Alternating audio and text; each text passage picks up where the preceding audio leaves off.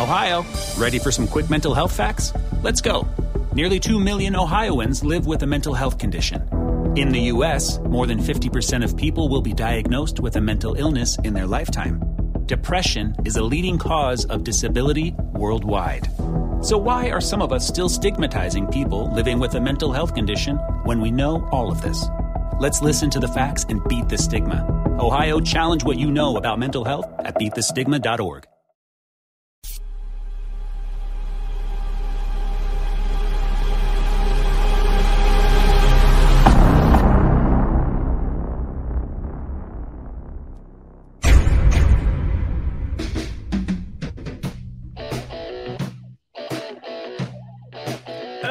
Oh, baby.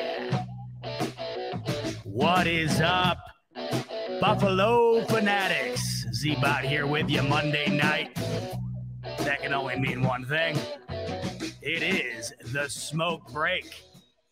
Live on the Buffalo Fanatics YouTube channel. As you can see, another Monday night, another location.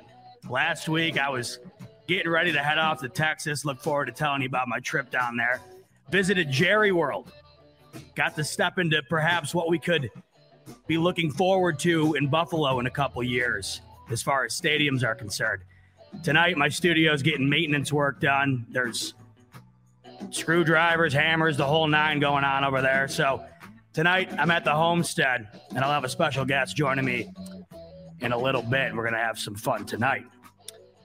But before we do, this show, you know, I view this show, I view sports, I view entertainment, obviously, as the escape from the day-to-day, the escape from reality, the thing we all look to as, you know, I don't know. Sports to me has always been that escape. I guess that's the best way to put it. I always like to treat that, this show as that. And I've had plenty of people reach out before talking about how Buffalo Fanatics, our content, it's helped them get through some tough times. They look forward to it every week.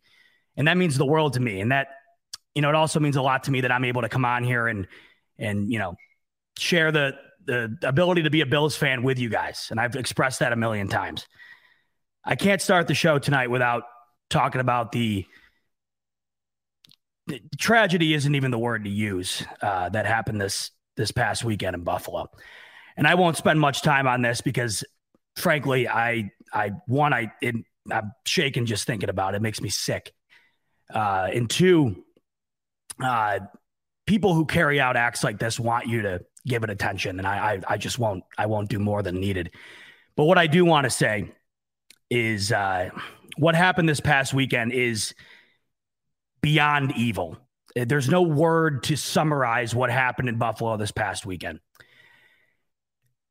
The grocery store in which the incident occurred at is less than a mile down the road from two of my dearest friends in the whole world. There's so many people in Buffalo that I care about. Obviously, the team we all love is in Buffalo. The city in general, we all love Buffalo. And Buffalo is forever scarred from what happened this past weekend. And these occurrences happen far too frequently in this country. Far too frequently. And every time you see something like that happen, it makes you sick to your stomach. But it's a special type of sickness when it happens essentially in your own backyard. When you know that your buddies live a mile down the road. When you know that the community that you've spent weeks upon weeks of your life in, just knowing that I've driven by that area as many times as I have, it's the whole thing has me just sick. And like I said, when you hear about these circumstances, it makes you sick to begin with. But when you find out that it happened in your own neck of the woods, it makes you twice as sick. But what I will say is Buffalo is one of the strongest cities in the country. And there's a reason why the Bills fan base is as great as it is. And it's because it's made up of the Buffalo people. And Buffalo people they're some of the best people you'll find. Salt of the earth individuals. And that's what makes the fan base so great, the city so great. This act will not be the definition of what Buffalo is in the public eye. And it will not be defined by the inexplainable acts that happened this past weekend. The Buffalo people are already banding together in only a way that I think people from Buffalo could do. And from the celebrities we all know and love on the team, all the way down to the person who lives next door to you, everyone's banding together the way that you would expect people from Buffalo to do. And I just want to say, for everybody affected, whether you're close to the situation or just happen to live in Buffalo, and everybody in between, my thoughts go out to you. And I've been thinking a lot about this. And I know in these circumstances, all you can ever really say when you go to Twitter or Facebook or talk to somebody is you say thoughts and prayers, right? Because you don't know what else to say. What else can you say? 99.999 repeated % of people in this world can't make sense of what just happened. So there's no words to define it. But what I will say is Buffalo, unbelievably strong. The people, unbelievably strong.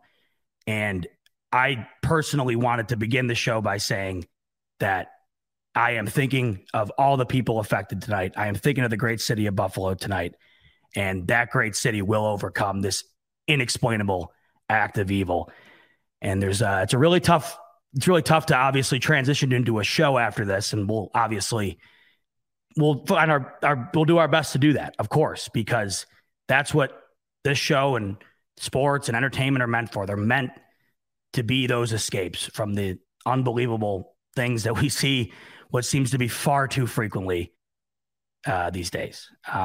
So before we transition into the show, I just wanted to take a brief moment here, moment of silence, and I'll put up the banner here to kind of signify that. I unfortunately don't have anything custom off the cuff here, but I'm going to put up my graphic I started the show with, and if everybody would just join me in a moment of silence for the 10 people who tragically lost their lives this past weekend and all those affected. It's the least we can do to start the show. And like I said, we'll get into your standard smoke break after this, but there's no way I could start the show tonight without doing that. So if you would, join me in a brief moment of silence, and I'll see you right afterwards.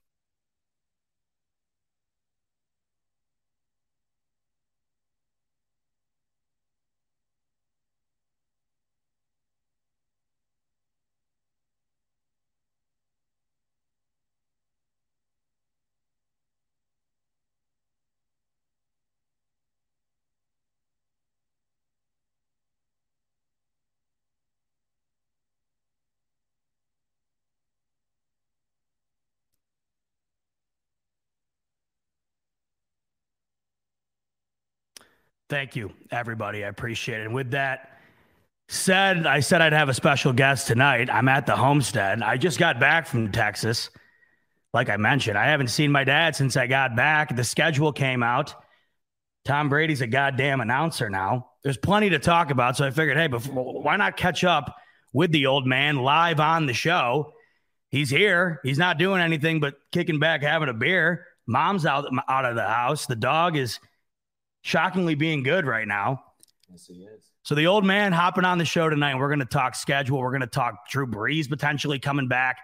We're going to talk Tom Brady landing in a historical deal with Fox Sports. And we're going to talk about the next Bo Jackson, perhaps, Ken Griffey Jr., Josh Allen, the home run derby king. I want to get into that as well because that was incredible. But before I do, you didn't plug the mic in, did you? I did, buddy. Did you? Where's your little thing? My dad's got the lavalier mic on. This is high-tech stuff here. You want to know what? It's on me. I didn't turn up the volume. Oh, you didn't turn it. See, you're blaming me. Yeah, I did blame you, but he didn't turn the device on, the module. To know that? Who's the tech guy? There you go. I'm the tech guy. I oftentimes, as everybody on here knows, from time to time. Yeah, you know what he does. From time to time, things go haywire. Down, or you're yeah. Good? All right, try it on. Give it a turn. How was it? So yes, this is my dad, Pete Bell. If you're a loyal, longtime, original member of the Smoke Break crew, you have seen my dad on way back in the day. It's been a while. It's been too long, buddy. There you go. So it's a little echoey. I apologize, but we're making the most of it, obviously. And let's start with before we get into the schedule, because I want to go through the entire schedule. I want to start with a video that came out yesterday, and in light of everything that happened in Buffalo over the weekend, it was awesome to see that Micah Hyde's softball charity event happened this past week, and I had a really good buddy of mine from Buffalo attend the event, and he had said it was just an awesome community builder after, something like that. Everybody came out, had a great time. Almost every big name from the Bills was there, including Josh Allen. So I'm scrolling Instagram the other day. I'm going to pull this up right now. I'm scrolling Instagram yesterday, and all of a sudden, I'm just going through the stories, mindlessly. And I come across, what is going on here? I come across this video. It's Josh Allen's taking the plate. And I'm thinking to myself, all right, I didn't even know this event was going on. I was away for the week. I was in Texas. I didn't know what the hell was going on here. So I'm like, okay, the whole gang seemingly is at this charity event, and I cannot for the life of me get this video up, of course. But at the end of the day, what I'm trying to get at here, I guess, suppose. Tech guy. Did you see the video of Josh Allen hitting the home run? Yeah. You did. So your original thoughts. So what I want to know is, was that the first pitch?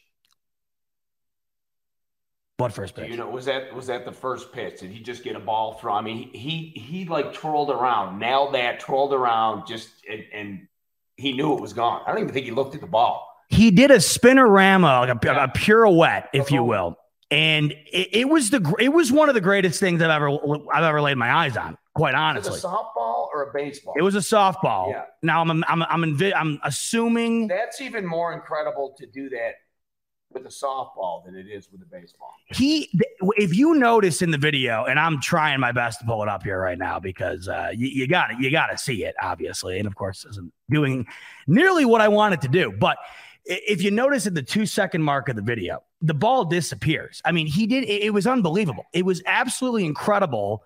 And you think to yourself, the guy is just he's an all-around talent. Yeah. You know what I mean? I'm trying to buy time here while I log into this thing. Go ahead and riff for me for a second, Dad. Tell the folks what you've been up to recently. You just went to my sister's graduation, and it was great. But they did a rendition of a song that I was listening to on the YouTube Live. It's an ancient Dutch song. You want to sing it for him, or I don't want you to sing it for him? I would, but I wouldn't do justice to the song, so I won't. It was one of the most vile things I've ever heard in my life. Live, it was fantastic. So I don't know what you're talking about. It must have been on the feed. You weren't there. So you really had to be there. You had to be there. Yeah. It was I do remember it was an ancient Dutch themed song, and it was inspiring. You know what? I'm going to download the video. Because you got to see this. It's seeing is believing. You guys that haven't seen it, it's and I thought that was on. I thought that was wasn't live. I didn't know that was going on either. So it was. You know what, folks? We're scrambled up here. Give me 30 seconds. I'm going to put the banner back up. I'm going to move the mic over here because that thing sounds like crap. I'm going to move the mic over here. We're going to split this bad boy, and then we're going to get off to a better start here because this is all over the place. Give me 1 second.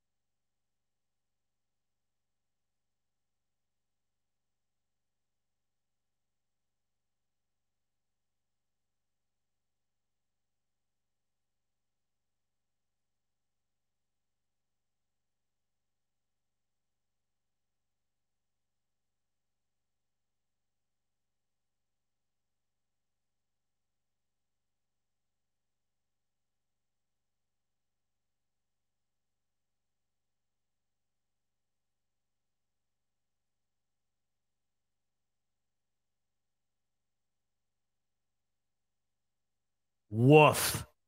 Apologies. Just unexplained. Just bad. I did find the video, though. I found the video. So before we get into it, I don't know if I tweeted it. And by the way, just goes to show you how much everybody loved this video. It's got over 250,000 views on the video I tweeted. And it's Josh Allen hitting this ball. 250,000 views. The Barstool guys picked it up. They tweeted it. I'm seeing it everywhere. And everybody's saying the exact same thing. And it's either I'm so thankful this guy's my quarterback, or it's opposing fan bases essentially saying, I just have to come and pay respect to the fact that Josh Allen might be the coolest athlete on the face of the planet right now. I don't even think it's a maybe at this point. I mean, the guy is just dominating on all facets. So here we go. Here it is. Finally, I got it up and boom, there it is. Let me try and do a full screen here if I can. Yeah. So the crowd's going absolutely ballistic. I mean, look at this. Look at the swag on this guy. So it starts quick here, but watch. He's up at the plate. Boom. I mean, give me a break. And if you notice, right after he makes contact with the ball, it's gone. I mean, the thing is in orbit. And I've watched this probably 10 to 20,000 times by now, trying to decipher where the ball goes.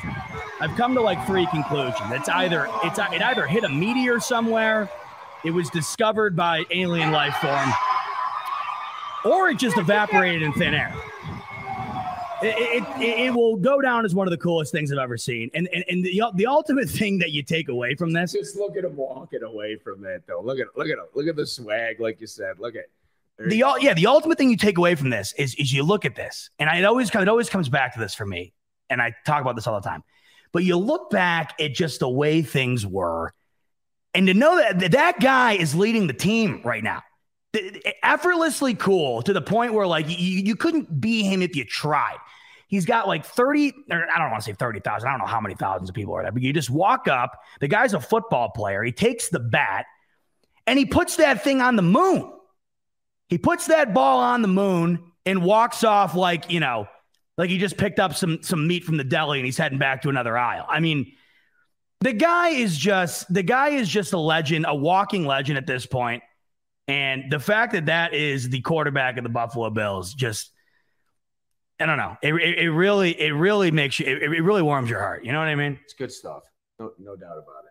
John Herring coming in saying he caught that ball in California. John, I know you're lying because there's no way that it landed in California. It went it's still flying way past the West Coast. There's no way that thing only went to California.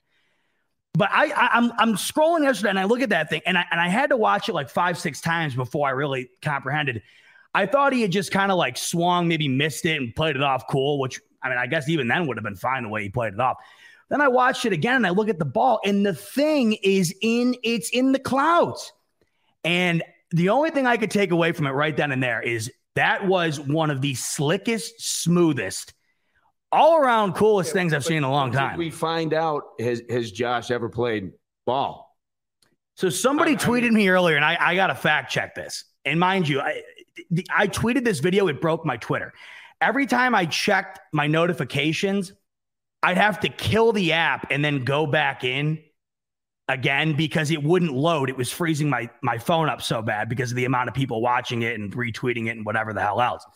But somebody tweeted Josh Allen's batting average from Fireball, and it was almost he was almost batting 500. So he did play. Supposedly in high school. Okay. Yeah. All right. So now think about the golf swing coming up. Bingo. So pause on that. By the way, we're saving that. We're saving okay. Right, but I know what you're talking about. What's the date on that? That's June. That's I got a surprise coming up for you at the end of the show. I told you last week I'd have some really big news for you coming up at the end of the month here, and that's next week. But you make a good point because I posted this on my Twitter video before. I've been in person with Josh Allen and I've watched him golf. And he had one of the purest, most fluid, buttery golf swings I've ever seen. On the golf simulator, I think it read 750 yards. And you look at it, and then that's a great point you bring up, actually. You think of the golf swing, you think of the bat swing there. It just reminded me of he just came up. Yeah. Boom. And then the one throw I always think of with him, too. Remember the Jags game we were at early in his career? He's getting sacked. Everybody remembers this play, I'm sure. He's getting sacked. And next thing you know, the ball just goes above the line of scrimmage and it goes about 75 yards down the field. That was the first time I think we realized what that arm was going to wind up being. But I guess at the end of the day, what you realize here is the guy is just good at everything.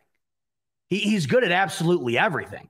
And when you watch that video in particular, I think the one thing that you take away from it is he not like I've talked about this before. He's becoming the face of the league. He's becoming the role model within sports. And it's just a little thing like that where it's just like, that's why. That right there is why the guy is so loved. And he does it so effortlessly. A lot of these guys, and this is what Josh Allen isn't. He almost never tweets. He barely posts anything online or whatever else. And we know by now he doesn't have a ton of commercial deals. Those are coming. But the way he's been able to build his presence almost, just being a really, like, just a guy. He doesn't have to be anything other than himself. He doesn't have to, like, constantly clamor to be in the spotlight. The spotlight just finds him. Well, that right there is a perfect example. That's why I'm looking so forward to those guys being mic'd up, him and Mahomes and Brady. And, I can't wait. Yeah. We're like 2 weeks away from that. And I think that'll be great for him too. It'll get people to get to know him better and us too. I mean, you see him on the commercials and things and stuff, like you said, those are coming. I haven't been home in like over a week. I'm glad you set the thermostat in here at 85 degrees. If you notice, what are you talking about? I mean, granted, I don't have my six pack is kind of covered up by some stuff. There, so, why don't you take your shirt off? Well, I would do that, but I don't want to. Josh, you think Josh Allen's video broke the internet? Wait till I take the shirt off. We'll do the show shirt. Well, that'll be next time. We'll go shirtless next time. Well, we'd have to open up our OnlyFans if we wanted to do the show shirtless. It's too much. OnlyFans. I know. There's plenty of people in these comments right now who'd pay a hefty dollar to see the boys over here take the shirts off and do some Bills talk. We can talk about. You want me to open a window there, Chief? We'll consider it. No, we're past the point of return. Right. Okay. See, this is what technical difficulties. You're overheating. Technical difficulties. My body temperature is at a cool 110 degrees. Folks, it's the pressure of having to do the show with the old man right on his shoulders. Well, he can feel me breathing on him, and he's cracking. Well, it's not only that, but it's the pressure of the phone doesn't work in the beginning. You can't get the goddamn video up. Yeah. And then your mic craps out, and I just start sweating profusely. It's not how you start; it's how you finish. Not to call out Clay Troy and my man Clay from Buffalo Fanatics, but I felt good. We talked about this once, him and I, when we were together, and he made me feel good. He's like, "Dude, when I'm on live, I just start sweating my ass off." I go, "Yeah, you know what? Same sweat, I'd imagine, right?" So if you're wondering, that's why I'm redder than Elmo right now. Completely fine. I'm not sweating. Well, I think you're in significantly better health than me, too. Yeah, that's probably that. I think that's got a lot to do with it. Shit, I think you're right. That might have a little bit. Hey, all those wings, the Frito wings or whatever, the fire wings. And yeah, man. That shit catches up to you. We're going to get out. We're going to start. When you think about it, though, I mean, we're sharing a mic here. The whole thing is just an absolute abomination right now. I'm not smelling anything yet. Thank God the folks can't smell. I'll keep you posted if something comes up, but everything's good on that end. So. Well, yeah, we'll get there. When the Smell-O-Vision launches on YouTube, man. You guys are in for a real treat. I don't want it. All right, so I had to kick the show off with that because, like I said, that's probably the coolest thing I've seen in a very long time. But that's just a little cool thing to start the show off with. The meat of the sandwich today. The schedule's out, baby. And just to give you a glimpse into how gigantic it is just to have the schedule out. Did anybody even care that the NBA playoffs were on Thursday night or whatever it was when the schedule came out? 3 networks, right? Huh? It's on. Yeah. The schedule comes out. And once again, to just back up the point I make constantly, the NFL has become larger than life. It is life. You drop the schedule and it's like it's beating Doctor Strange 2 box office numbers in the movie at the movie theater. And the schedule comes out, and see, back in the day, and this is what's crazy about it. I remember I used to lose my shit when I saw the Bills got a Thursday night primetime game against the Jets. And remember when we went, and one of the first ones that they had, in a long time, you and I went. It was in New York, and I'm sure you guys remember fondly. Zay Jones caught the touchdown. He did the lightsaber dance, and then the Jets kicked the crap out of the Bills, and they danced in the end zone near us. Buffalo was having a good season, right? Yeah. And it completely turned it the other way. They got their ass kicked. That was the one where they're at MetLife you're talking about? MetLife, yeah. They're dancing. Yeah, we drove all the way out there for that. Yeah, we were in the end zone. They danced. Awful. What's his name? fireman, whatever. He's up over. Fairweather Fireman Ed. Yeah. He came back after 4 years. Yeah, Fireman Ed decided to come back when the Jets actually were threatening a winning record. I know that's rare in New Jersey, but that's when Fireman Ed decided to show back up. Yeah, it was awful. But there was a good friend of mine down in New York at the time, if you remember. He was at the game. He wanted to meet up. I refused. I absolutely refused to see him. Yeah. Because the Jets were dancing in the end zone. To put a bow on that, what I'm saying is how far we've come, where I was excited to drive to New Jersey, and I hate MetLife. I'm on record saying that. It's the worst tailgate experience in the NFL that I've ever been. It's nice. The stadium's nice. Everything around it. Yeah, the tailgate's terrible. Listen, people, do you know how lucky we are that, it's just, listen, I've been going to these games forever, but how lucky we are to have the experience that we're able to have at these Bills games. I think we all take it for granted. If you guys travel around, and I'm sure there's some that are, whatever, better than others, obviously, but I don't know. It doesn't get better than that. Nothing beats a Bills. And I mean, I think it's also the elements too. Like, we're big Penn State fans, so we go to Happy Valley. We try to go once a year, but it's been a while.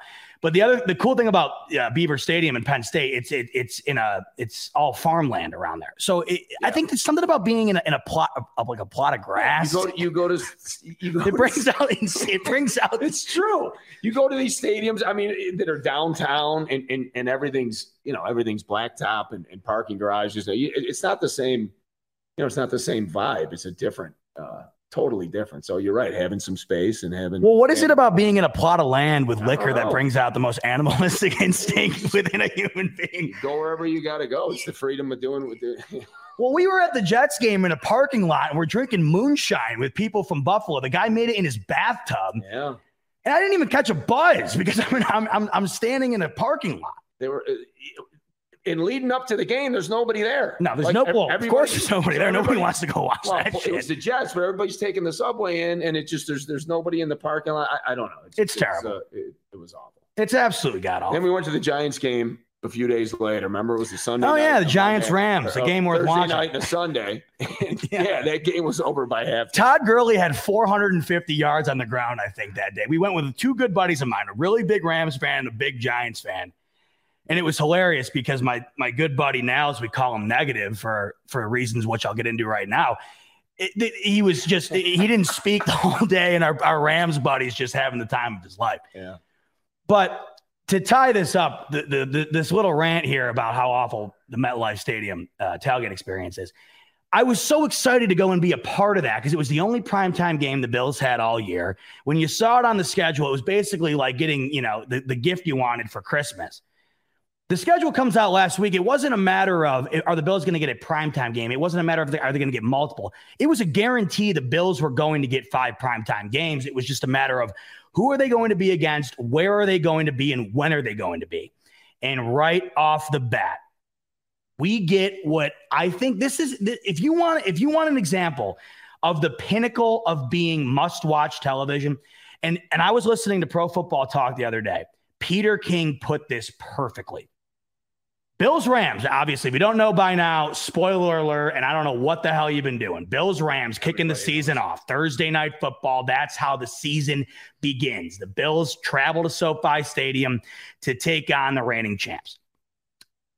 The ratings for that game are usually, they're going to be higher than almost any other game during the season because everybody and their mother and their grandmother and whoever the hell else are tuning in for the first night of football. I don't care if the Jaguars are playing the Jets. You're going to be watching it. It makes it a hell of a lot better when you got a game like we do. It makes it even a hell of a lot even more better when your team's playing in it like the Bills are. But you'll look at this game in particular, and Peter King made a great point. This game is the ultimate opportunity for the Buffalo Bills to go from a massive team in the market in which we all live in, or the majority of us live in. They can go from being a massive, draw on the East Coast to being a massive national draw. They have already tested those waters several times. We've seen the ratings the Bills get on Thanksgiving and their primetime games. This is a whole new ball game. You're kicking the year off in a game that could be a potential Super Bowl preview. And the way he put it, I thought was great. The Bills go out and dominate in that game or play really well. Josh Allen goes off, Bills win. You're talking about the Bills transitioning from a team that nobody cared about outside of Western New York to a team now where you're going to be seeing Bills fans walking around northern Idaho or South Dakota because they get to watch them now 5 times a year, and they're must-see television. It's making me nervous, huh? I love it, and I also hate it. It's really awesome. Yeah, but that underdog role, it's gone. So now everybody loves the Bills. The media loves the Bills. The nation loves the fan base, loves it goes back to the Josh Allen swinging the bat. Like, what's not to love about what's going on here? It's great, but it's also it's so different. I mean, back in the 90s, it was the Super Bowl run. It was a lot like this, but the exposure now is obviously it's blown up to everything about everybody, and there's video, and there's so it's just so cool to see them. On commercials, there's clips of Bills players, which Josh Allen's in every promo video the NFL has. And we went, I remember we talk about it. They'd show a commercial for the NFL. And there's never a Bills player ever for all those years. It's all I wanted. I would wake up before school hoping the Bills highlights from the day before would make the program, the highlights. Yeah, you know what I'm saying? And now it's just, and I know I talk about this all the time. I can't get enough of it. And I think the reason I talk about it so much, the bar continues to raise.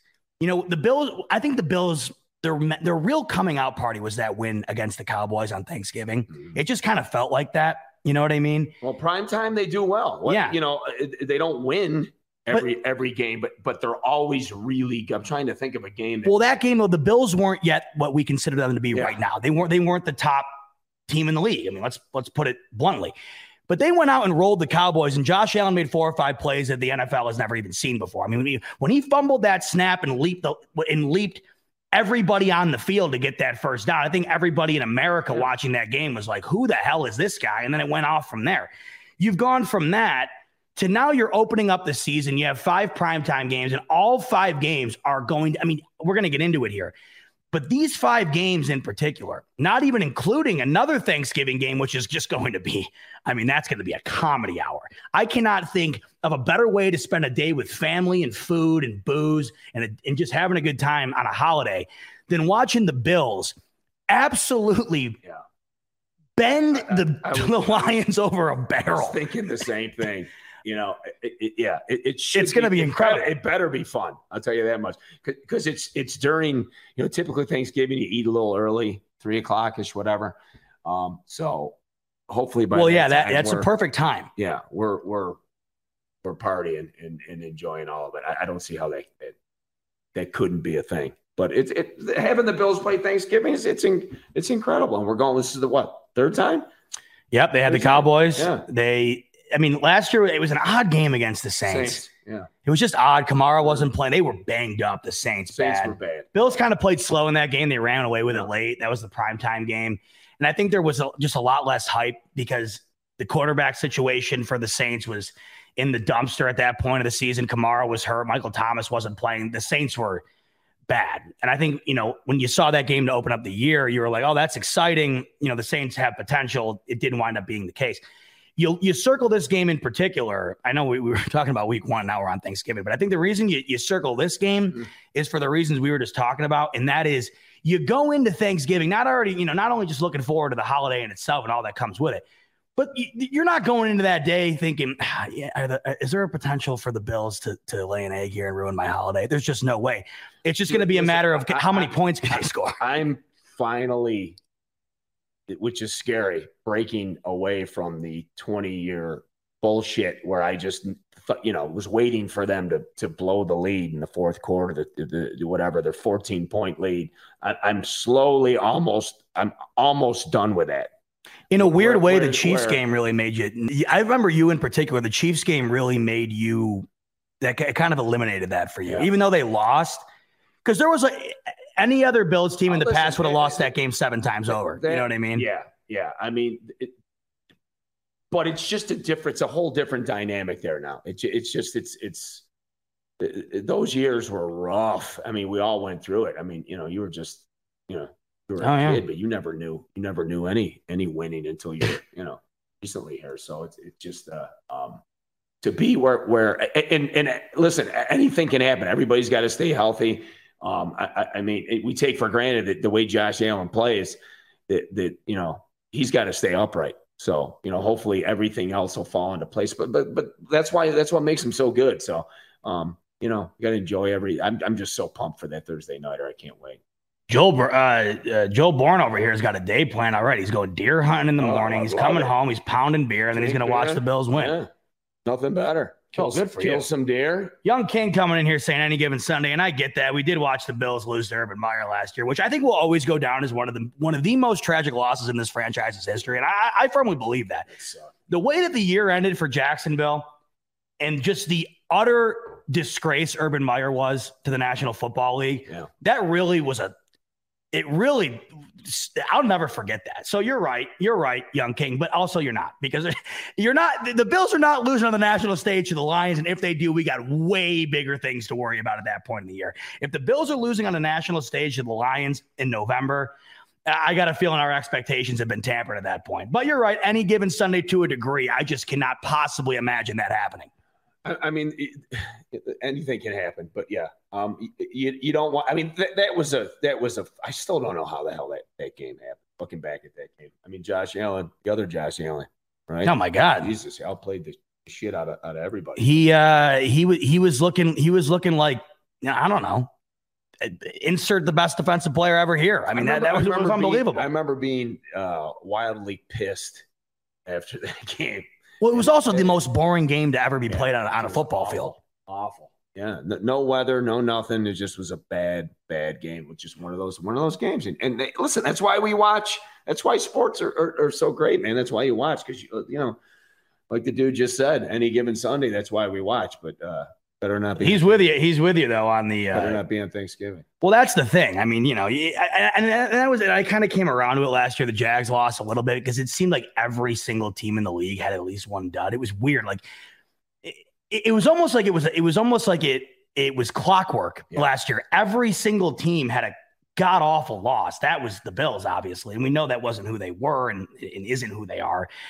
I remember in that game in particular, they tried to run the hell out of the ball and it just wasn't working. They could not move the ball at all. But the reason that game frustrated me more than anything was just because Urban Meyer won. I mean, that was one of the only games he'll ever wind up winning, ever again, unless Fox apparently rehires him, which is Fox is they're taking out.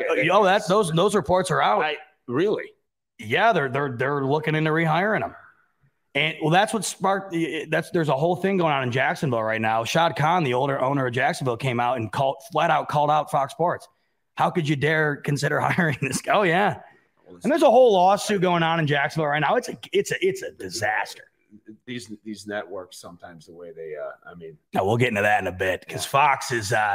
Hey, they're rolling the dice and I'll tip the cap, but that's a whole other topic of conversation. I was hoping when he leaves, I was hoping he'd be gone. Now, wait, who?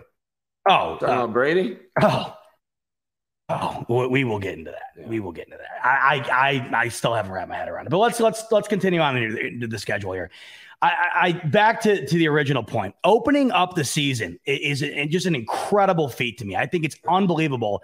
And I was listening to some reports about the way the schedule works and stuff like that. And typically, the way that the NFL used to do it, they would throw any game in on the opening docket with the Super Bowl champion. It would basically be a throwaway game for the reasons I mentioned earlier.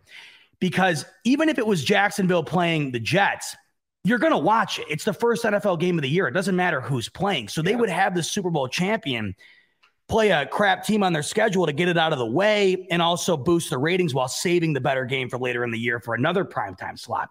But what they realized last year, when the Buccaneers played the Cowboys to open the season, the ratings were so astronomical, they figured we've set the precedent. We either have to hit that mark or outdo it, or we're starting the season off on the wrong foot compared to last year. So they look at this particular situation, and you look at what the Bills have going on right now, the current Super Bowl favorite. You look at what the Rams do last year, win the Super Bowl. Von Miller's reunion with the Super Bowl champion.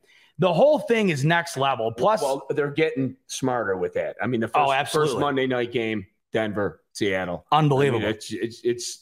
It's so obvious, but they never would do it. But now they're putting again these dream matchups, with all the scenarios and everything that goes with it, which is well, the crazy thing is too, to that point, if you go through right now and look at every single primetime game, there isn't a single one that you don't look at and say that's must see. Not only with the Bills, I'm talking everybody. I mean, we got tons of great games, unbelievable games throughout so the many year. Good, especially the AFC. There's so many good teams. You could primetime every single AFC West game and not lose every single one of them.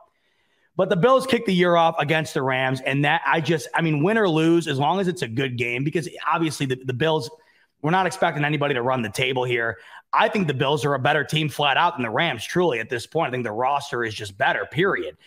But I think either way, no matter how that game goes, to kick the year off that way is a big step for this franchise, this fan base, whatever you want to say. You look at it, though, in the potential of what it could be. The Bills play the Rams opening night prime time, but they parlay that into their home opener against the Titans, who we have a rivalry with the Titans now. It's kind of appeared out of nowhere. I wouldn't say the Bills' rivalry with the Titans. I mean, you could say the Music City Miracle, and that's where it stemmed, but it wasn't really a rivalry. The last few years, this has become they've been great games, a major game on the NFL docket. And what you're seeing now is the potential for the Bills to set the bar this year out of the gate. You go into this season, the Bills are going into this season right now with the highest expectations they've ever had. And they've had massive expectations the last couple of seasons. The Bills are coming into this season. Right now, there's every single game has betting odds already set for it. And of course, they change throughout the year. But right now in this moment, the Bills are not an underdog in a single game this entire season. According to Vegas, the Bills are supposed to go 17-0 at this moment in time. The Bills are not an underdog in any game. Think about how crazy this is. What's the spread right now, opening night? It opened up Bills -1. So think about it like this. Okay. The Bills on the road in primetime against the Super Bowl champs, favorites. I mean, that right there, you don't need any other shred of evidence. Yeah. You don't need any other example other than that to show you what the expectations are for Buffalo. If you come into the season and you win that game, you go home, it's going to be an absolute mob scene in Buffalo. That's an early start, 7:15? Yeah, it's a doubleheader that night. Yeah. 7:15 start, doubleheader Monday night. Love it. I just want everybody here to picture this. Bills kick the season off there 0-2. You better look the hell out.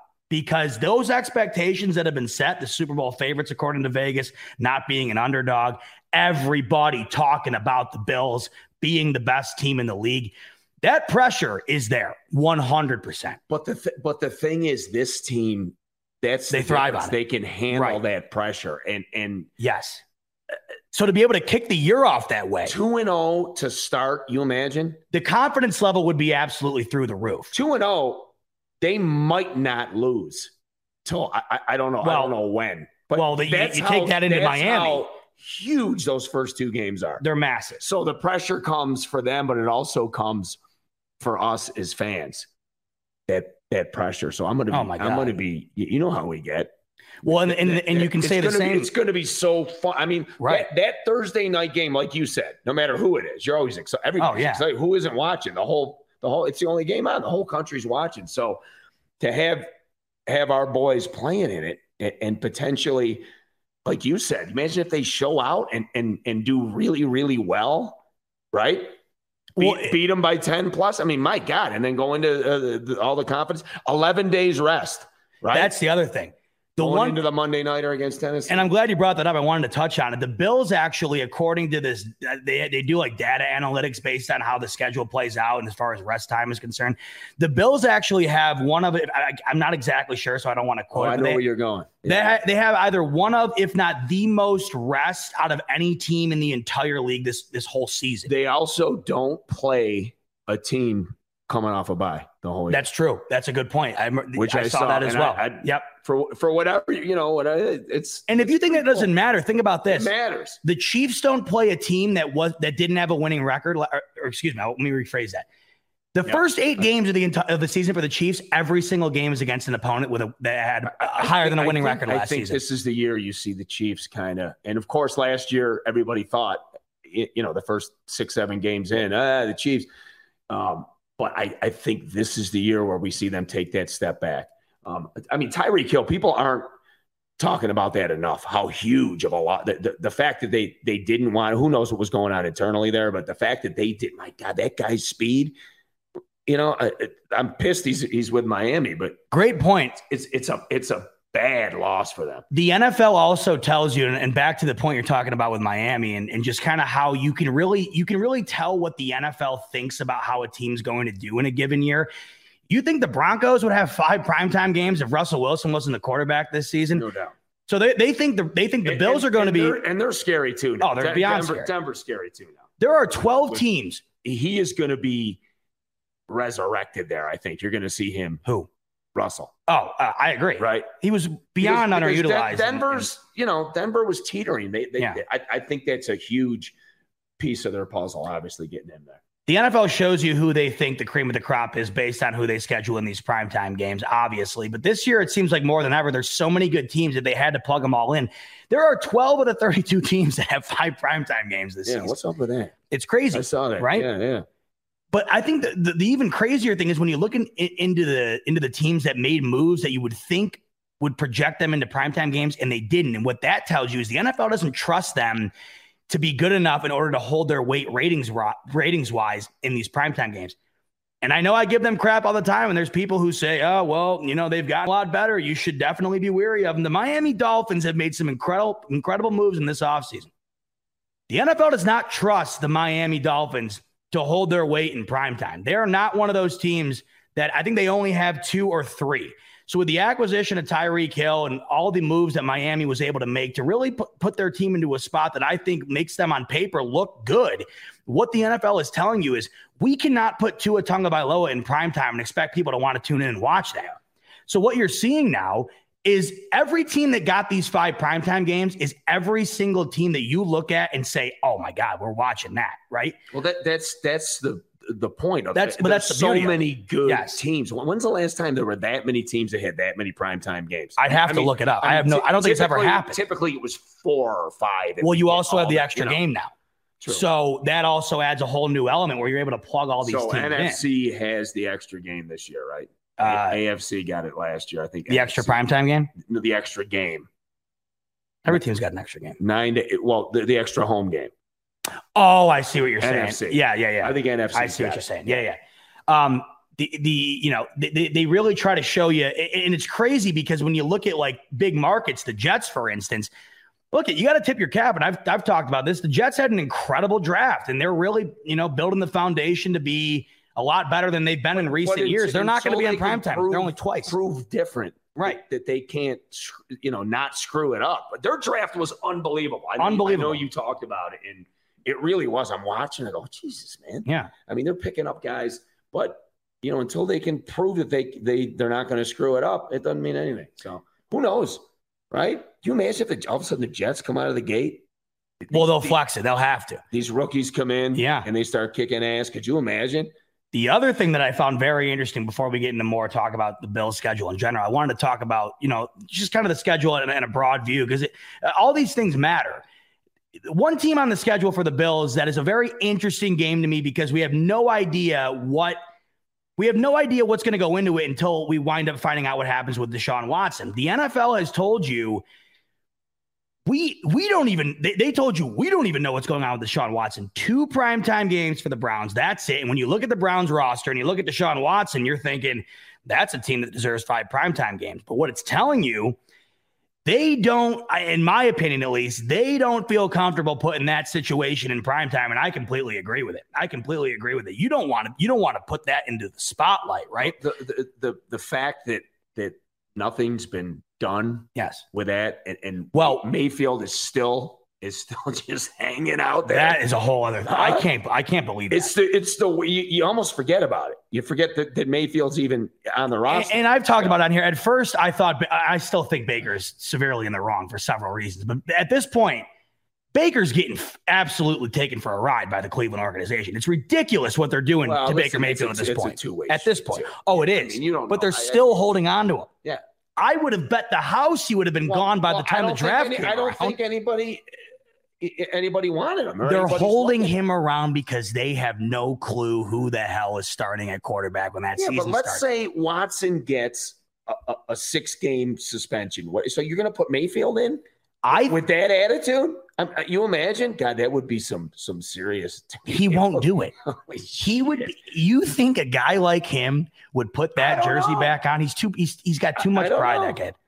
But what I noticed with the Cleveland Browns only having 2 primetime games, I think that there is an extreme possibility that Deshaun Watson is suspended this entire season.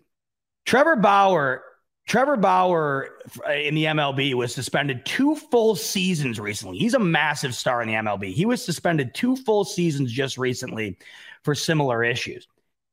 I don't think it's out of the realm of possibilities that the Browns end up suspending Deshaun Watson for an entire season. And I think that that's one of the reasons why they decided to leave them off the primetime docket more than you would think that they would wind up getting based on what their roster is. Makes sense. I'm seeing that my Wi-Fi symbol here is absolutely piss. So if that's coming in bad, I apologize. Like I said, the Wi-Fi here is being affected by the fact that it's 95 degrees in this house. Potentially, I think the router's melting. I'm going to open a window. I'm going to open a freaking window. Yeah, no, don't worry about it. All right, so let's keep diving in here to the schedule. So first 2 games, prime time, and I can't think of a better way that any team ever could start a season. I mean, it's as good as it gets, right?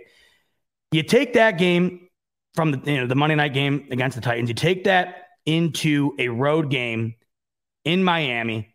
If you know me, you know I'm on record saying I think the Bills sweep the division this year. That's where I'm at with it until I'm proven otherwise. I don't see a team in that division who's beating the Bills unless they have an off day or the Bills beat themselves. So the potential to start 3-0 is very real. Another game in week 4 that I think is one of the more interesting games on the schedule that isn't very obvious is the Ravens. I am very interested to see how the Ravens bounce back after a year last year that was just one of the most destructive a team has ever had as far as injuries are concerned. I'm also very concerned about the situation that Baltimore finds themselves in on offense. I just don't see where the weapons lie right now for this team to compete with a team like the Bills. So, yeah, I mean, on paper, the Ravens game could be difficult, and I think the Ravens are going to be back into playoff contention this year for sure. But when I'm looking at this schedule, right, and I'm seeing the first 5 games up until the Chiefs game, they're all, I mean, obviously everything's winnable. But what we were talking about earlier, if you kick the year off 2-0, there's no way in my mind you could win those 2 games and then lose those next 3 based on how you play. I mean. Those 2 games are so critical. And quite frankly, the first game is like you said, with how do they handle? Because again, they're the better team. Well, the other crazy thing here is Buffalo on whatever paper on the field, they're the better team. So of course, what are you going to do? Do you know what I mean? But listen, we were there last year, Pittsburgh, opening day.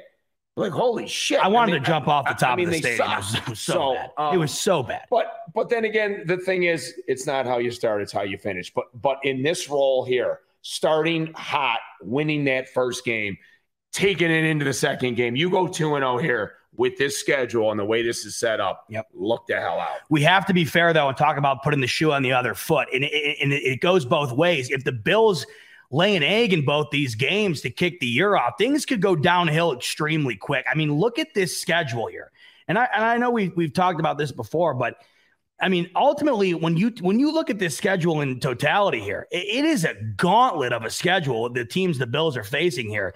You cannot afford to go anything but 1-1 to start this year off. You simply can't. You cannot lose both those primetime games. It cannot happen. 2-0 propels you into another stratosphere. 0-2 puts you, I mean, the expectations the Bills had to kick the year off, they're gonzo. Gonzo if that happens. 0-2 takes the next 3 weeks to make that up. Do you know what I mean? You almost got to win. I don't even think that would happen. Look at those 3 games. No one's buying back in. You'd have to beat the Chiefs in order to buy it back. Yeah. You'd have to run the table here before the bye week. You'd have to. So I look at these first. Got to split.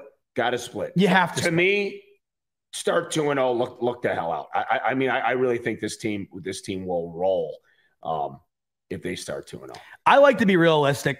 I do, because it sets the standard for me going into the year to where I'm not like, if I look at this and get myself way too in depth or way too embedded into a thought that like when the bill, like everybody was, like when you're so embedded into a thought process and it doesn't wind up happening.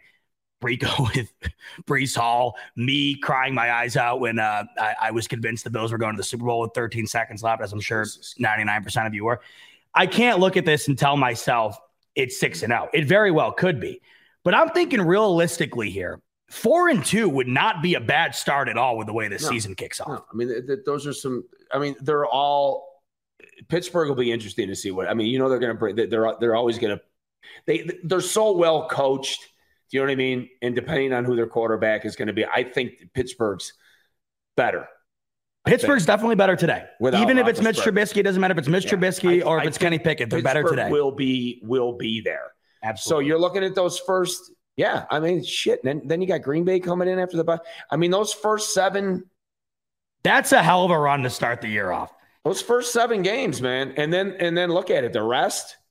That bye week to me comes at a great time. First 7 games are huge. That bye week comes at a great time because you're and you got a whole week to prepare for Green Bay, right? Got at home. But what were the 2 games? If anybody had the opportunity to circle, let's say you had the opportunity to circle 5 games, like I did last week when I talked about what I thought would be the primetime games. You know, you get the opportunity, you circle 5 games that stand out to you. 2 of them undoubtedly were the Chiefs game, of course, and the Packers game.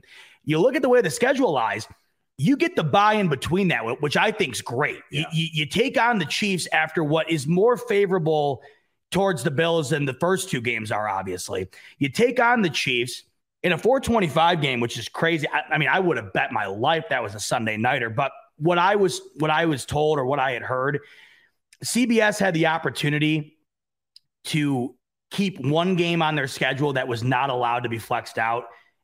Just another reason to go to show you what the Bills mean to ratings these days. That was the game CBS said, we're not giving that up. I don't care what you say. Their 425 game of the week. 425 game of the week. That's CBS had the opportunity to put the lock on one of them. Basically, the closest thing to primetime you can get is that game too. So, well, people don't realize this, actually, including myself up until. So that game will be broadcast probably throughout the whole country unless you're local, right? Yeah. Unfortunately, if you live in trying to think of if you live in Houston, market, you're screwed. You're going to get, but anywhere outside of an NFL market, that game will be played. I mean, it would be a real bummer if 98% of the country got in the 4:00 game was like in the South was like, Houston, Detroit. Well, it's whatever those 2 teams are. Yeah, right? exactly. Yeah, whatever the other 2 or whatever. How many 4:00 games? How many are there? Sometimes there's 5 games, exactly. 4 games. So there you go. So I think that's absolutely perfect. The way that lands, the bye week lands for the Bills. You get Green Bay at home, Sunday Night Football. When's the last time there was a Sunday Nighter at home? Do you know? A Sunday Nighter at home? I don't know. I don't think it's been in my lifetime. Before last year, Monday night was a long. I'm trying to think in my lifetime. Has there been a Sunday Nighter at home? I don't know.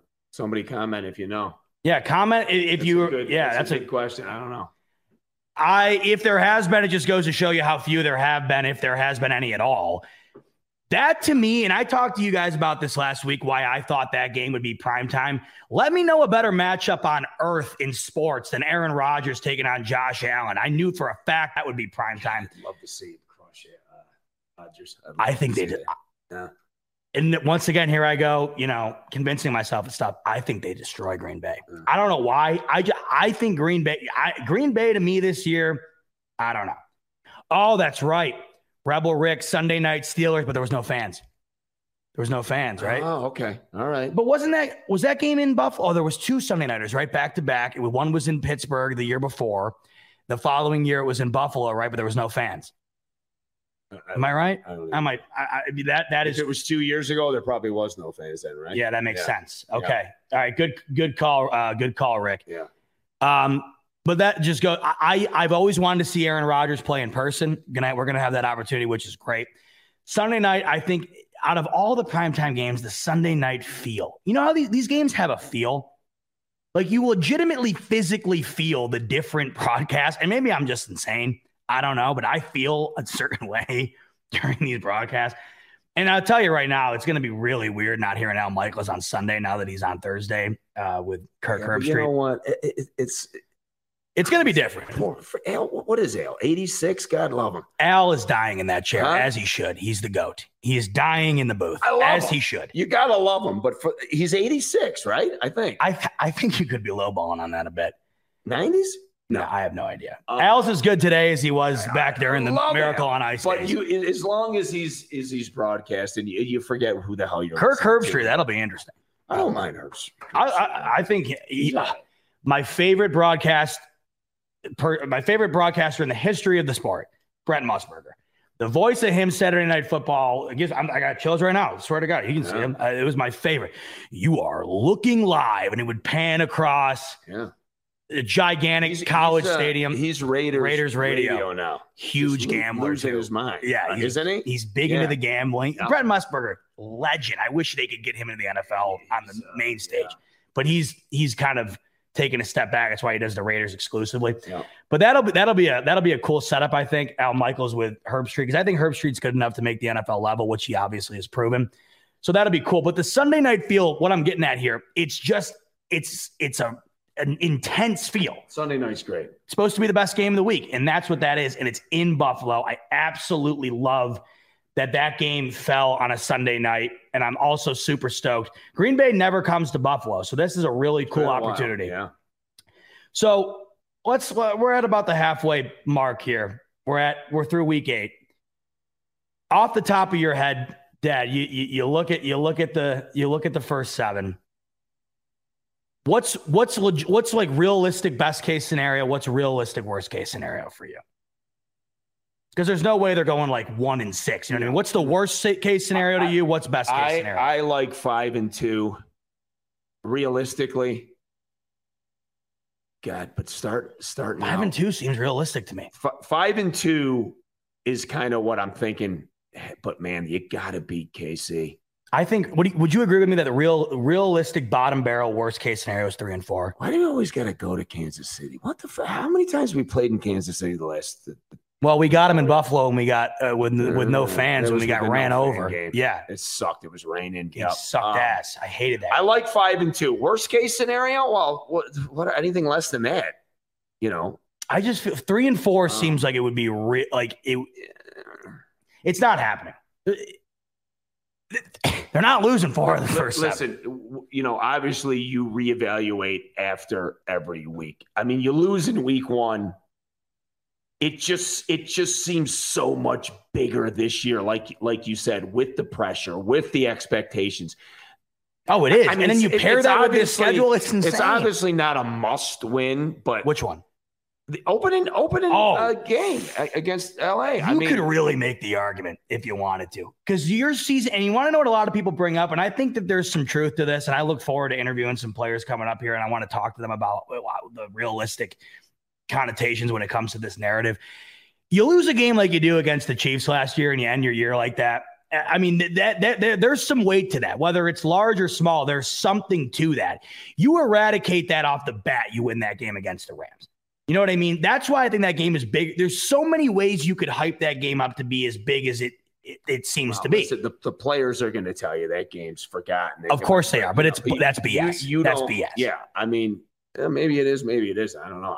I'd love to get. You're never going to forget that, but I think you can put it officially away if you come out and win. It's a new team, blah blah blah. But you're right. That it's a new leaf. That completely. Game winning the opener does take a lot of that sting away for everybody, for the fans, for the players. I'm sure, so it's huge. In my mind, the 2-0 scenario, this is the most confident I've ever been in my life when it comes to thinking about the Bills' realistic Super Bowl opportunity. The 2-0 would not only, it would cement that. The Bills would be the clear-cut, no BS, no one's arguing against it, Super Bowl favorites immediately. 2 primetime wins to start the year against not only the Super Bowl champion, which By the way, this is also a funny scenario to think about. The Rams LA is filled with the most fair weather fans of all time. It's worse than New York City. LA fans, none of them are real fans. They watch the playoffs and the playoffs alone. That's again. But think about real this. quick. That's what separates. Of course. Look at all the shit they do in LA. I mean, my God, I'm surprised they can get anybody to show up. But think about this. But you're right. They're raising the banner that night. There's probably going to be more Bills fans in that stadium than Rams fans. Yes. And they're raising the banner. Like people, you don't really even think about that when you consider the opening night because you're thinking, oh, it's the Bills game. Who cares about anybody else? Who cares what the Rams got going on? They're raising the banner that night. Yeah. So when you really break it down, that whole situation, like to go in there and beat the Super Bowl champs on night one as they raise their banner, parlay that into a home opener win against a team that has gotten the best of you the last 2 years. Last year stung like hell the way they lost that Titans game. No one's arguing the Bills are not the Super Bowl favorite, clear cut. You win those two. They're already arguing it now. There's no argument against it. You win those first two. No question about it. No doubt. And you're not losing to the Dolphins the week after either. So Scott Blakely coming in. What up, Scotty? Appreciate you, my man, coming in with a super chat. More of the pressure is fan and media created. J.A. cold as ice. When it counts, McDermott won't allow heads to get ahead of themselves. I completely agree. What I'm getting at here with the whole Chiefs thing is I'm saying the narrative could be there to a degree when you lose a game like that, of course. I'm saying you eliminate any thought of that, you win that game. It's just gone. You don't even think about that anymore. It's completely gone. You know what I mean? It's completely gone. And J.A. is cold as ice. I mean, obviously that loss to the Chiefs had nothing to do with the way Josh Allen played, that's for sure. And I'm telling you, I know when you said these players will say they forgot it. Josh Allen he's one of those guys that I would firmly believe actually did forget it. You know what I mean? Like, I think that's gone. Yeah. But you truly turn the new leaf over and you truly cement yourself as that Super Bowl favorite you're being coined to be right now. If you win that game, if you win those two games off the bat, in my opinion, I look at this. I personally see 5-2. I personally realistically see 5-2. I think 6-1 though is definitely in the realm of possibilities. But if they win those first two, you really could consider going undefeated into the bye week if you really got down into brass tacks. But if we're talking the 5-2, one of those two is the first two games, and it's not, absolutely, and it's not both of them. So where's your other loss? That's the interesting. You know what I mean? And you don't want to say Miami, Baltimore, and the Steelers, but it very well could be. It's a really great first 7 games. It really is. You know, and I think Miami, it's a divisional game. It's not the Jets. It's it's where is that? That's down there. Miami's down there, right? Miami's in Miami. Yep. Yeah. So we get out of the bye. We have that awesome Sunday night matchup like we talked about a little bit ago. And then things really, really lighten up here. I mean, that's why this beginning of the year is so freaking crucial. You'll look at this. Even if you get out of there 5-2, which obviously, everybody in here is saying 7-0 and nobody would love it more than me. And I think that there is a possibility. I mean, like I said earlier, there is not a game on the schedule. Look at this schedule right now. The opponents on here. Vegas doesn't have the Bills as an underdog in one of these. At Baltimore. I know that is. They play like shit in that stadium. Who knows? That could be a weird. The defense also is. The Bills' defense is one of Lamar Jackson's biggest kryptonites. They have not figured out how to beat Leslie Frazier in recent years here. I mean, they have dominated the Ravens' offense.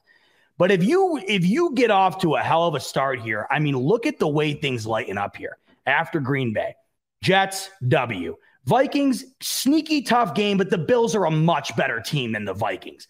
The Browns, like I said, very interesting. But if Deshaun Watson's not playing in that game, which there's high potential for that, Bills winning that game, you roll the Lions on Thanksgiving. That's why the beginning of the year is so crucial, because it lightens up here and you really start stacking wins. You really start pursuing that one seed as the schedule continues to progress here. I mean, look after the bye. You got Green Bay and nothing. And again, you don't know from year to year, but nothing looks really scary until the Bengals game. Well, yeah, you're right. And I look at it. Yeah, no.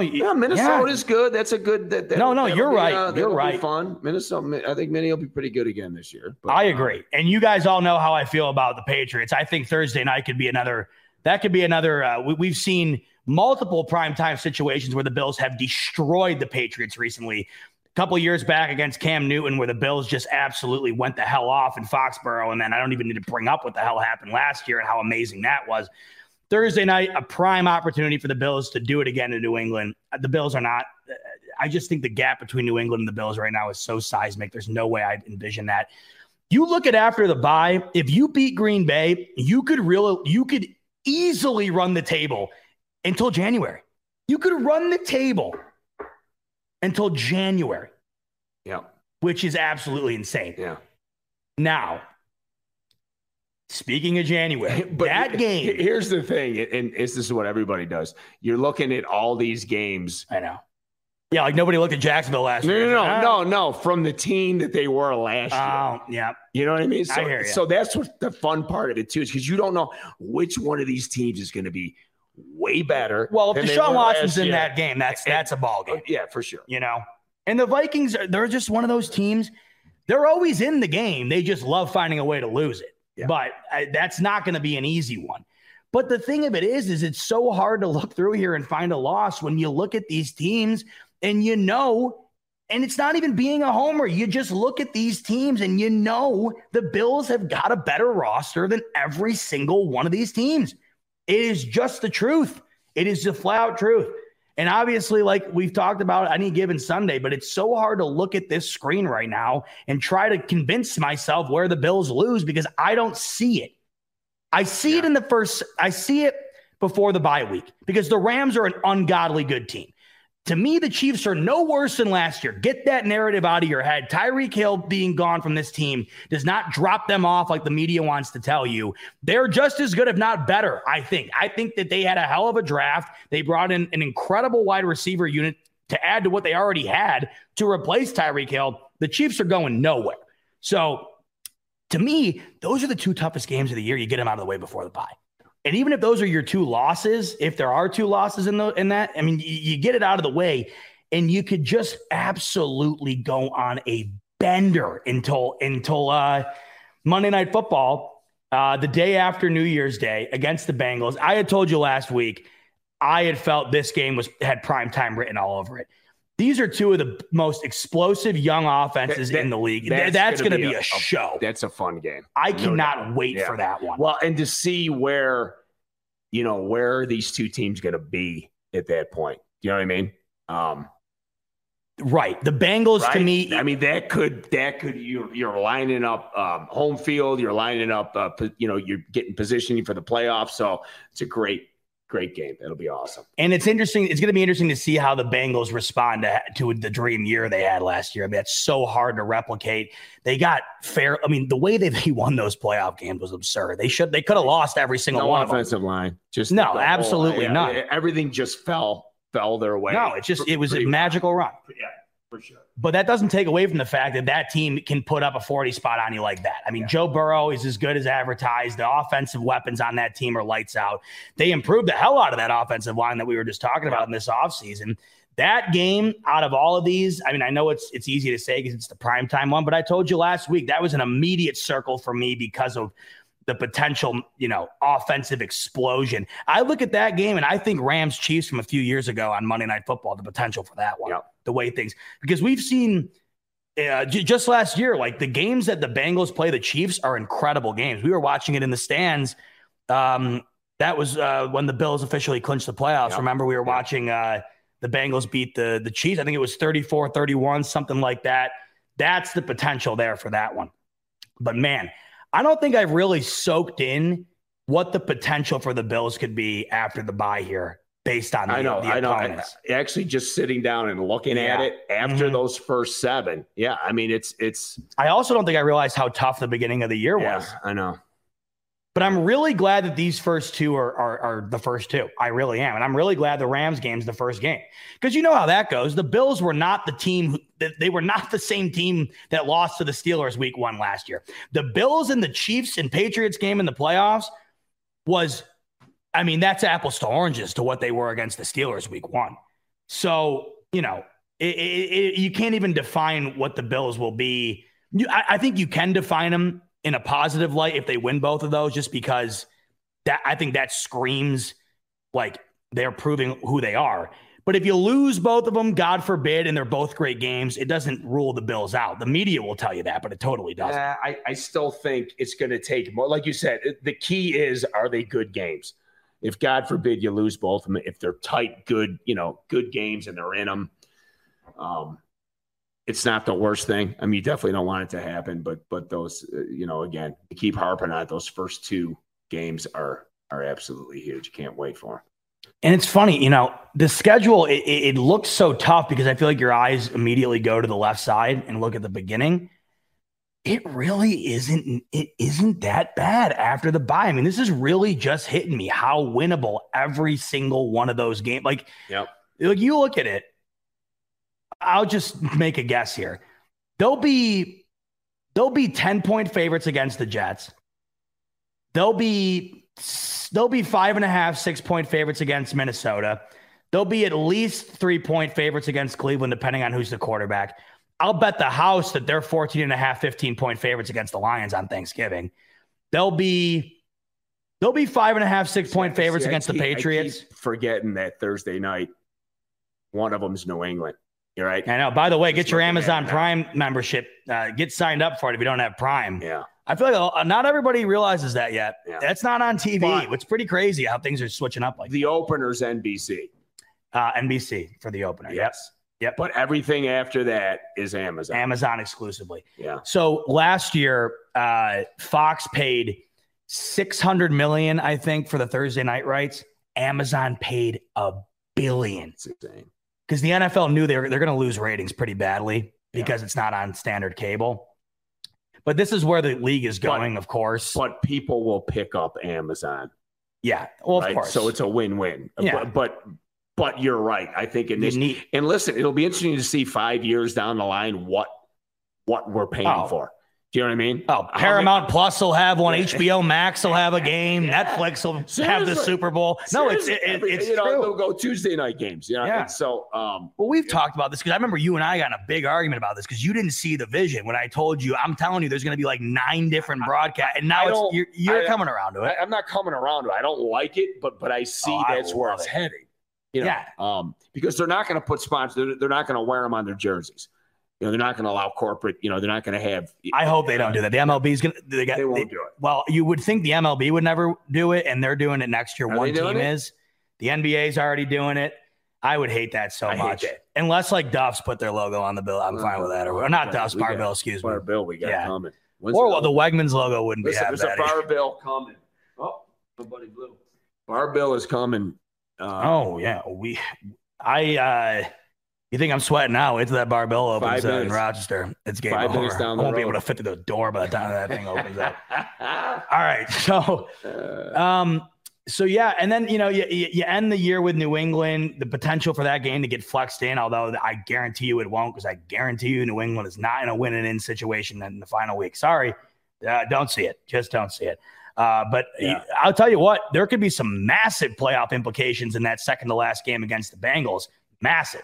I think the Bills will be playing for the 1 seed at that point, and the Bengals will definitely be playing for a seed in general. It just depends on where they're at in the season, but that's going to be a really big game as far as playoff implications are concerned. But all right, so we've gone through it here. The 5 primetime games. Which primetime game, in your opinion, do you think, when you look at all 5 of them, that the Bills have the most likely chance to get out of there with an L? When you look at the 5.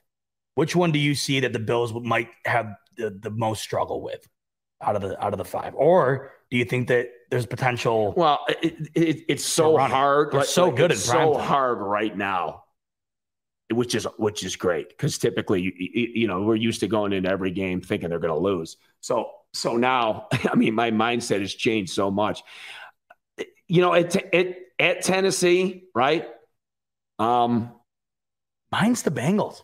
I don't know why. I think the Bengals is too far down the line there. Yeah, for You're sure. right, but as I look at it right now, as I'm running them down right now, I really see him winning the opener.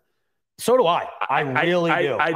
I see him beating Tennessee, but it wouldn't shock me if it was like last year. Where it was a battle. I don't trust Tennessee this year. I don't know why. I don't either, but it's just something about I don't know. You know, it's that stadium. It's that I still see that. It's that freaking helmet. It still throws me. But you were what, 2 years old, I think. Who's your sneaky loss potentially throughout the whole year? Mine's Minnesota. Unexpected loss? Yes, mine's Minnesota. Yeah, Minnesota. Once again, though, back Chicago should not be a problem in Chicago. No. It shouldn't matter. Shouldn't matter. It is so hard to sit here and try to convince myself where they lose because obviously it's going to happen at some point, but you don't look at any of these and you don't know because it's so, this is so much easier to do when you're 3 or 4 weeks in and then looking at the schedule, looking at, all right, what do you see now? Looking ahead. I mean, right now you just don't know where everybody's at because you're just basing everything on last year. Buffalo's going to be better. I don't know if LA is any better. Right?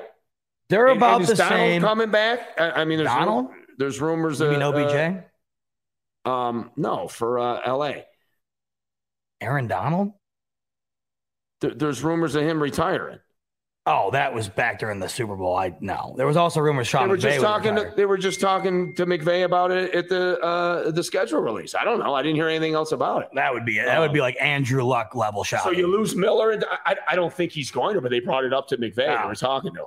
Well, either way, I mean, he gave the PC answer, but well, you know what? One of the greatest games in recent years for the Bills was that game against the Rams where they came down and won, and they got a really favorable. Remember the pass interference? The Bills were up 28-3. They blew I forget what the score was. They blew the entire thing.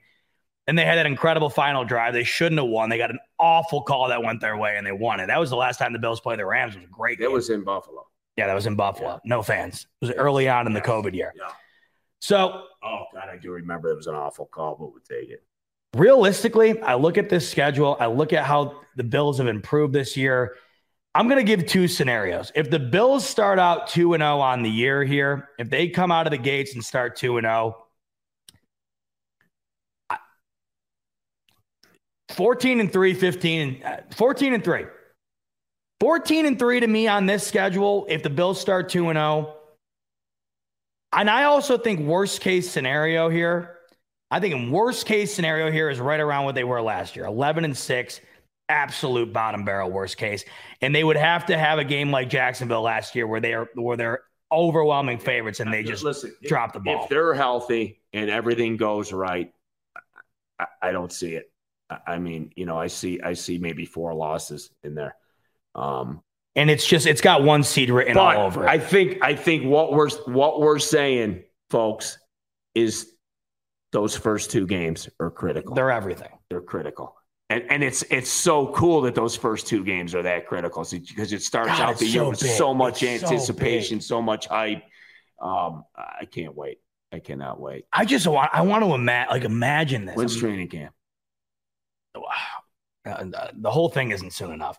Imagine this. The Bills come out and they just wreck the Rams. I mean, I don't even want to we can't do it. We can't go down that route. All I'm saying is I don't think I've ever been more excited for a season to start than this one. And I already was, but now that you look at the way the schedule is panned out. Yeah, just sit and you sit and you look at the schedule, you skim it. But when you sit here and actually break it down and talk about it and look at it, and those first 7 games are great. They're awesome. Hopefully Miami's one where you can, kind of breathe easy, but I don't know. Miami will be I think by week 3 we'll know, holy shit, look out for Miami, or it's Miami. If I say that, I might need to just throw all my equipment out. Well, 2 is the X factor where if he somehow. Did you see that video he put up the other day where he was throwing a ball that punt God would have been able to get to Tyreek Hill faster? I heard he had to slow down to get it. I didn't see it. And God bless the poor social media kid from Miami. But it was the worst thing you could have possibly imagined. I heard there was music and everything. I quote tweeted it and said that ball was fielded like a punt. It got 1,000 likes. Yeah. And it was from every fan base on earth because everybody watched that video and said, they were talking this about is brutal. And he had to slow down and he had to try to edit it with music. And they slow-mowed the ball in the air and Tyreek Hill had to turn around and field it. He's going to work with some guru over the summer and he'll be, but until you get somebody in there who can get him the ball, you're right. Tua Tua has proven he can't do it until, Let's get the Q here. Q's going to the game in Baltimore. I got tickets to the October 2nd game. Awesome stuff. That is a hell of a, I know we always, our fan base is as good as it gets. Baltimore's fan base is wild. They're a crazy fan base. The bank is cool. We've been there, but we've never been in there. But it's cool, Q. I don't know if you've ever been there before, but Camden Yards right next door. Just a cool area around there in general. Baltimore's cool. Awesome stuff, Q. You're going to love that game. And then I shout out Jeremy. No comment, but he's coming in with a super chat anyways, and we appreciate you, Jeremy. Love that. It's easy. Yeah. So, and I wanted to address something I saw someone saying here. First 2 games aren't deciding anything. Sheesh. No one's saying they're deciding the season. The season doesn't end after 2 games. But just think about the pendulum swing that 2 games creates either way. Whether you split it down the middle, you win both or lose both, I think that it has a ripple effect to some degree.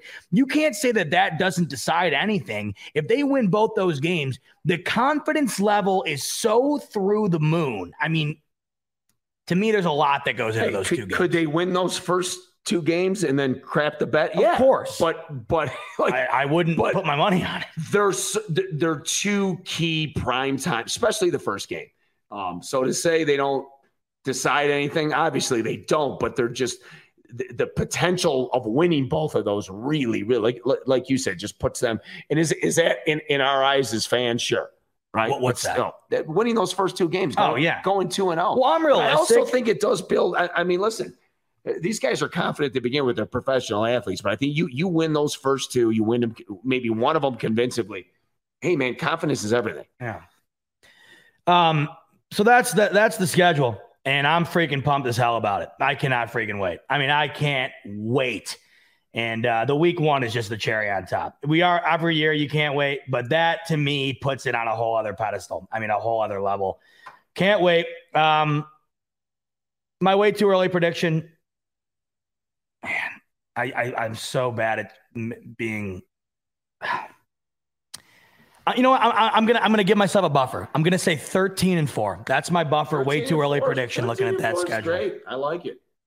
13-4. That's what I'm gonna go with. My way too early prediction. I have the right to reserve the right to change things before the season starts, but that is where I'm at right now. Where are you at? I'm gonna go 14-3. Man. And you gotta understand. I mean, for him to say that is like, you should really don't take that with a grain of salt. Yeah. I mean, you think I can get negative sometimes when we lose. I mean, that right here, it's next level. So that's a. I don't know. You're bought in, man. This has got to be the year. If not now, when? This has got to be the year. I think this year, as long as corner works out, corner spot scares me a little bit. Elam? Oh, I mean, if he is who they drafted him to be. The way they play that zone, I think they'll be able to figure it out. But I just think they're better than everybody. And they'll stumble a few times for sure. Everybody does. But I really think they're better right now. They're better than everybody. What do you think about Joe saying that Baker's coming into Buffalo and getting the W? Wouldn't that be nice? On November 20th. That would be interesting. Baker's taking the Bills now. Tell you what, Joe, if Baker makes a single start this year for the Browns, DM me on Twitter. I'll buy you 2 tickets. How's that? Don't say it. Swear to God, I will. I promise you. Joe, DM me on Twitter. If Baker Mayfield makes a single start, I will buy you 2 tickets to the game. My treat, the Bills game. You can sit next to us. You can sit next to us and enjoy a nice L. You can enjoy the L with us on me. Got something. He just taped that. Joe's got something to look forward to now. All right. Oh, wait, Joe's saying Baker's going to play for the Bills. All right, now Joe's just all over the place. All right, I recant my statement. To Buffalo?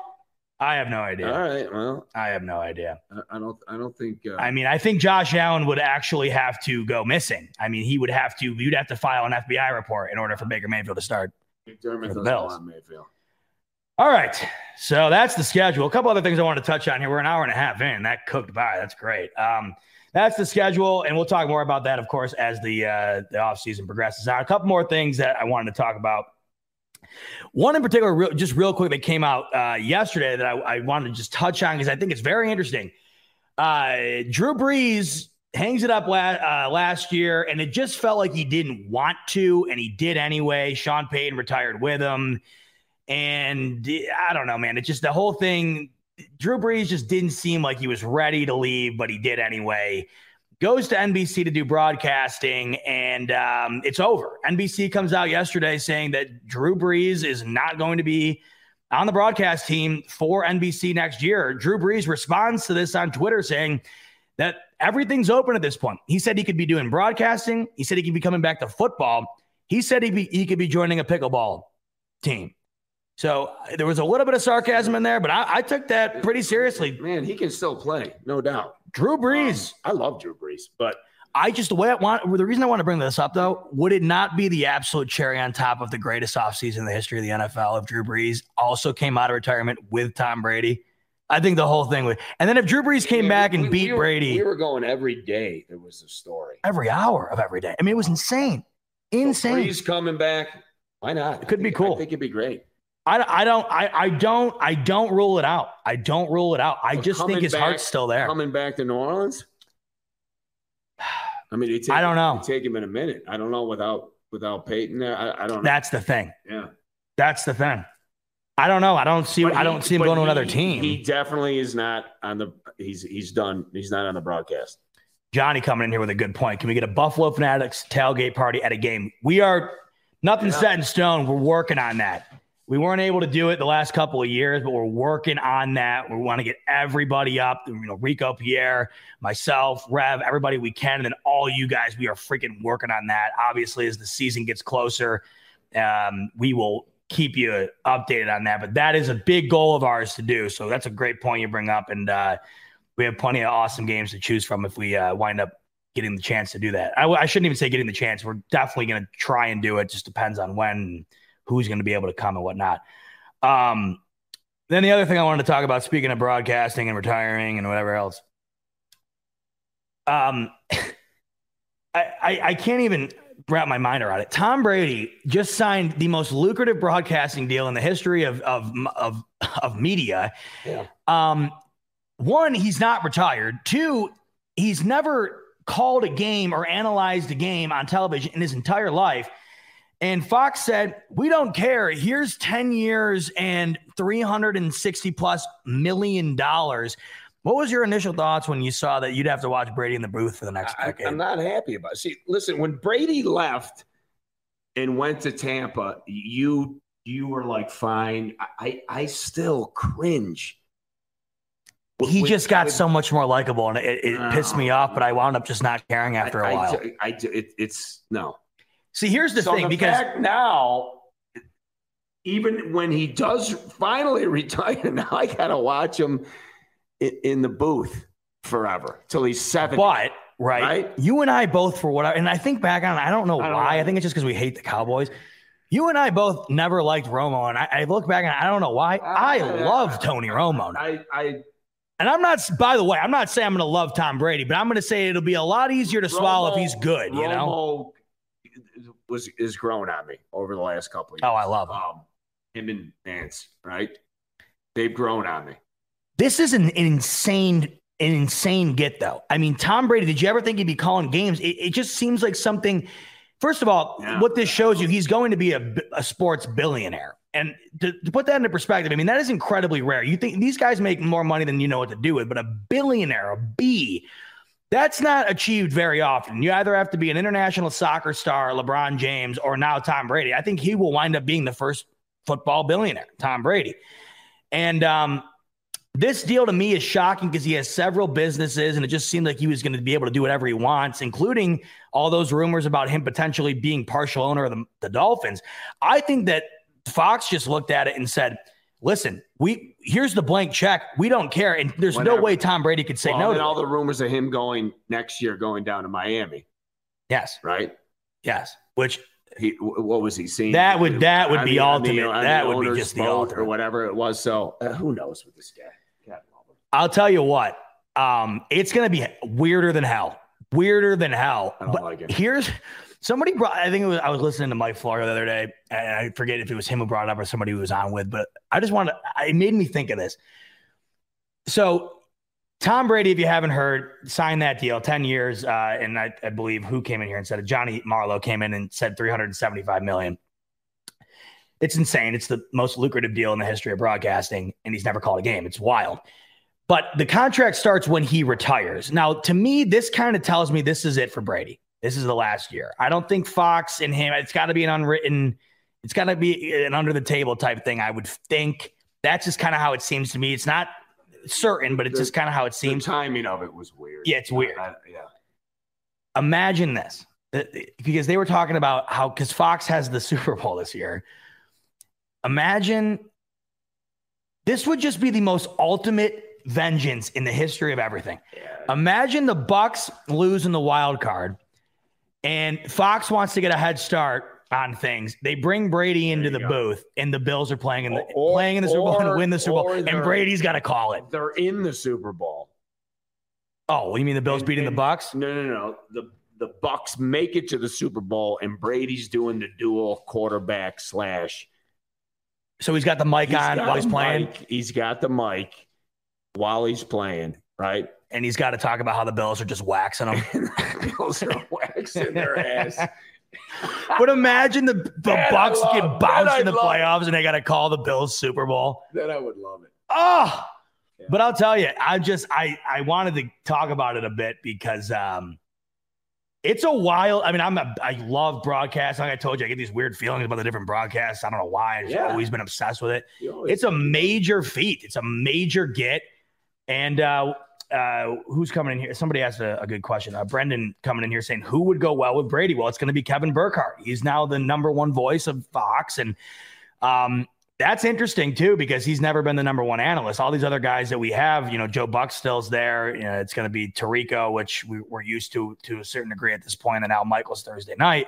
So it's going to be Kevin Burkhardt. It's going to be an odd dynamic. And what people keep bringing up is, and this is more your time, I don't know if I was even alive for this yet, but Joe Montana was a analyst for a bit, and he was considered to be one of the worst broadcasters in the history of the sport. I don't even remember, to be honest. That's probably why, because John Madden, the way Madden started too, though. I remember we watched that documentary.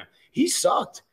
Yeah, and then he became the face of broadcasting because he just tried to be himself. He was trying to be somebody else. He acted himself, and he changed the whole. Yep. He changed everything in broadcast. He just was like, you know what? Hey, he brought in the Telecaster and everything. But his first few years, he was not good. Because he thought he had to be scripted. Right. So the one thing I'll say is Brady's never been bad at a single thing he's done in his life. There's potential for him to be unbelievable. And I hope he is. It's better for us. We don't want him to suck. It won't be fun to watch. I want him to suck bad. I don't want him to suck. Yeah, no, I want him to be good and really just break Brady down. To suck. Imagine he's calling the game and he's like, look, I see Josh Allen. I think he's got the potential to be better than me someday. And we're just sitting there like I think Romo pitching a tent. What got me? Brady just hyping up Josh Allen. What got me is Romo. Scotty, by the way. What is it? Worst of all time, by the way. Yeah, just wanted to say that. He was bad. And Booger. Booger wasn't good. Booger's a legend. I didn't like Booger. I like He's him. a Popeye's biscuit away from being a tight end. That was good. That was Calvin Benjamin. Yeah, that was freaking awesome. That was back in the Booger Mobile days when he would go around the sideline and he would block everybody's view. No, Booger was on there. He's in Buffalo in the Pope Mobile calling Calvin Benjamin obese. He was wheeling back and forth, getting in everybody's way. They were throwing shit. Yeah. People were paying like $1,000 for lower bowl tickets. Booger McFarland's in their way. Booger, get out of the way. I think Booger. See, at least Booger's hilarious. Jason Witten looked like Booger as an analyst was bad. Other than it was bad. It was really bad. Jason Witten, though, it looked like he won a contest and he got to be put in there, and he just started crapping his pants. Yeah. And then he went back. He went and said, "Hey, I'm going to go play again." That's how bad it is. Screw it. Yeah. But look at what the Mannings are doing. I mean, I've watched. Well, that's what I watched some of that. I mean, people love it. It's okay. I mean, it's different, but that's kind of cool. It's those guys are just hanging out. They're talking. The two of them are talking, and they're getting. Well, what I hope this does. That was a pretty cool concept. Well, what I hope this does, I hope Peyton saw that check Brady got and said, I can't say no to that. And I hope somebody throws, because I've been Peyton Manning, once he gets in the booth, he will immediately be the greatest ever. Yeah, but they offer him some Didn't they offer him Monday night? Do you think it was that much? I mean, that number is so absurd. Listen, the guy's got a ton of money, but I think he'd be a freaking natural, no doubt. But Brady will be interesting to see how it goes. I just hope he sucks. We'll see. I don't want Brady to fail. Sorry. Well, the problem with wanting him to fail is that it would just when you watch, like when we're talking about Witten and stuff, when you watch games with bad analysts, it just kind of blows. Yeah.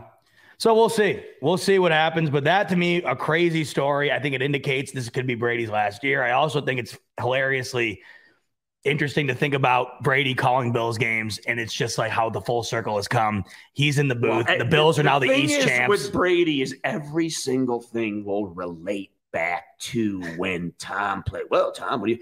And I got to hear that shit over and over. You know how Joe Buck always refers to Troy Aikman as the Hall of Famer. Yeah, Kevin Burkhardt will be like, and it's the GOAT. That'll be the intro. That's actually one of the first things I thought of too, is because Joe Buck always says, and that's the Hall of Famer with Troy Aikman. Yes. And Kevin Burkhardt is going to refer to Brady as the GOAT, I'm guessing, every single time they get on there.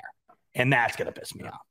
I also, and you refused to watch it, but I watched Man in the Arena. I enjoyed it. You refused to watch it.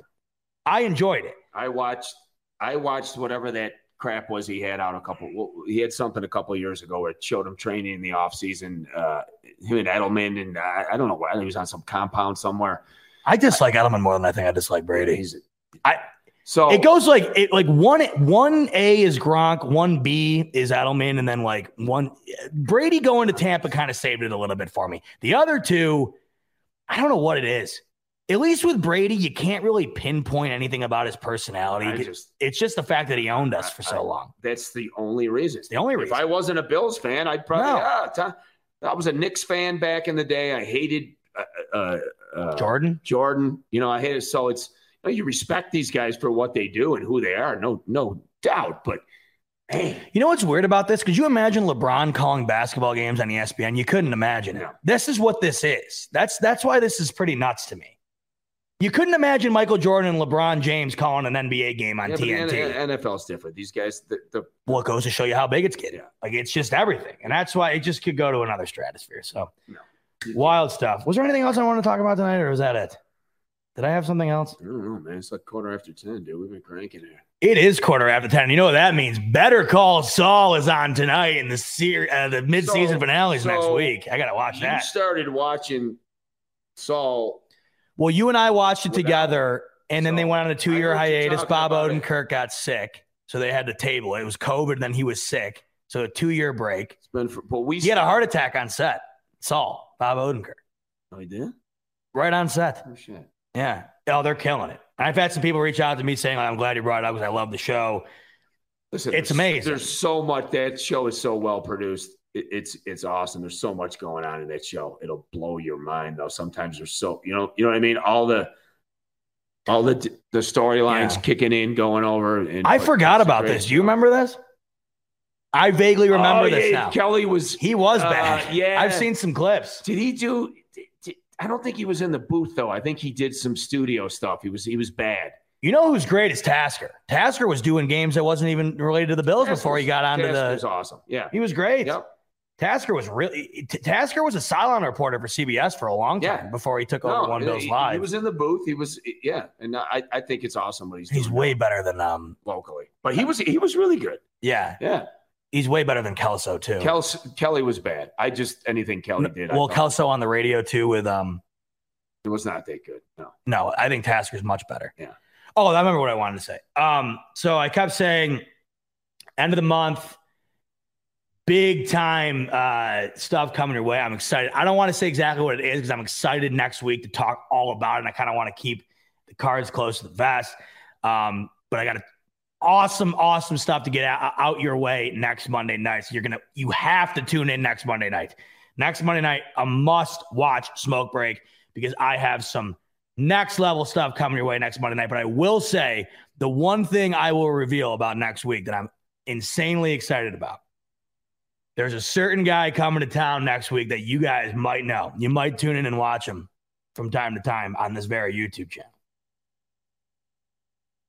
The man himself, Rico, he's coming up to Rochester and staying with your boy next week. I'm putting Rico up in the studio, the newly renovated studio. We got to get Rico a cot. Right? He goes, "Is there a cot in there?" I go, "You wish." What did he say? He goes, "You got a cot in that studio?" I go, "You wish." Rico's getting the air mattress. He's lucky. I hope Poor Rico's sleeping on the floor. Well, I told Rico, I said, I don't know if you slept on cold gravel, because my studio, it isn't even like, it's like gravel. How would you describe it? Concrete. It's stone. Yeah, it's concrete. I won't make Rico do stone. Maybe we lay down a couple blankets for him. Put down some blankets for sure. Maybe a sleeping bag. Maybe a pillow, one pillow. You got to hook Rico up. You got to get it something. No, I'm just kidding. Yeah, but anyway, he may or may not be on the floor, Rico, but he is coming to Rochester next week, because me and him got some big stuff in the works next Monday. Crazy thing here. And, I feel like I've known Rico my whole life. You feel like you know what I mean? I've never met Rico in person. And I remember back in the day when Judge and Tilt, because the Judge and Tilt were on Fanatics for a while before I was. I remember I was on a show with them once and they were just talking about how they never met each other. And I remember it blew my mind. There's got to be people though that you guys did a golf tournament. Yeah. So and you guys all met. Pierre and of course we all. But Rico didn't go to that. Right? Well, he couldn't make it. Well, what was so cool about that golf tournament is you show up and you meet everybody in person, and it's so weird. The internet is so weird because everybody so well. You meet in person. You are meeting for the first time, but you're absolutely not. So you meet people in person, and there's no introduction. Like I can't even describe it. Everybody so well. You meet them. It's weird. It's cool though. Yeah. But to actually physically be the same. Oh, I know, it's wild. That'll be awesome. You guys got a great. Yeah. All you guys got a great dynamic together. You do an awesome job. But so part of the big. I don't even know why I'm keeping it a secret, because Rico might just say what it is. I really don't know why I'm keeping it a secret. I just want to make next week fun. Well, then keep it a secret. I'm keeping it a secret. I like surprises. I like surprises, and I think next Monday is going to be fun as hell. But the one thing I wanted to reveal, which I think is freaking awesome, Rico flying in from damn Nova Scotia up here. Yeah. I don't know where he's flying. He's flying into Buffalo, or I don't know where he's flying into somewhere. And he's driving up here, and we're getting after our schedule. But I just want to put that out there because I'm so stoked. Rico and I in the same location. Nice. And we got some wild stuff coming your way next Monday. So do not miss it. Next Monday, 8 p.m. Eastern, Smoke Break on the Buffalo Fanatics YouTube channel. That's going to be, they're all must-see TV. You know that, Dad. They're all must-see internet series, of course. No doubt. But if you have to see one, next Monday is the one. Follow me on Twitter, by the way, if you don't already. I don't know what you're doing, but get over there at ZachB22. When Rico lands, we're going nuts. And I know all you guys were wondering. And this is the first thing Rico said to me. I know you guys were wondering. Yes, Rico and I were going to Arby's. Rico and I are going to Arby's. Yeah.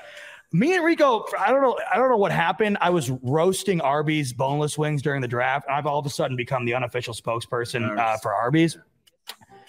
I don't know how that happened, but I'm thinking you haven't tried the Arby's. Well, I have self-respect. I'm not eating the. I'm not. Well, I actually don't. I don't have self-respect. Why does everybody got to dabble? Why do they need the boneless wings? Arby's has the meats, the roast beef. And as we know, with the roast beef. I don't get why you got to go into the boneless wings. Well, as we know, there's no more fraudulent meal on the face of the earth than boneless wings. Boneless wings it's fraud. Listen, if they didn't taste so culinary fraud. Good, but you're right. Yeah, it's culinary fraud. Yeah. If you're with somebody that orders boneless wings over normal wings when you're out at a restaurant, get out of there. I totally got to agree with it. Go, because that person's capable of. I don't know. I mean, I don't want to be near him. I don't want to be near him. So, sorry. Let's picture this first date, right? First date, Carol. You and Carol are out first. Thank God my girlfriend's vegan. She won't even have to do this to me. She's not vegan, right? So you're on the first date and you're at. She orders boneless wings with ranch. I got to go to the bathroom. Is that a deal breaker? My fat ass is sneaking out of the window in the stall. So you're done. I'm out. You go on a first date and that person orders boneless wings with ranch. You don't have a future with that person. You can't. Next Monday, must see TV. Follow me on Twitter, Arby's Reviews with Rico, live and in person, coming your way. Thanks for tuning in tonight. You guys are the best. We appreciate it. Thank you to you for hopping on. Listen, thanks for having me, kid. Shout out, Pete. My boy. Right. And hey, by the way, sorry for the technical difficulties in the beginning. I don't think you realize how much that pisses me off, and that's why I was sweating profusely. So I just wanted to apologize again. I hate that shit. You guys you deserve better. I just wanted to apologize again. Also, sorry for the one. I don't know why I'm rambling here. Follow me on Twitter. Arby's Reviews coming soon next Monday night. Must see TV. Smoke break. See you then. 8 p.m. Monday night next week. Cool stuff in store. And as always, go Bills. I love this tune. It's my favorite. I know I'm still on air here. I just want everybody to know. Somebody messaged me yesterday and said this song gives them 80s porn vibes, and it does. It made me laugh my ass off. It could be 70s. Go Bills. Peace. Go Bills. It does. I guess a guy.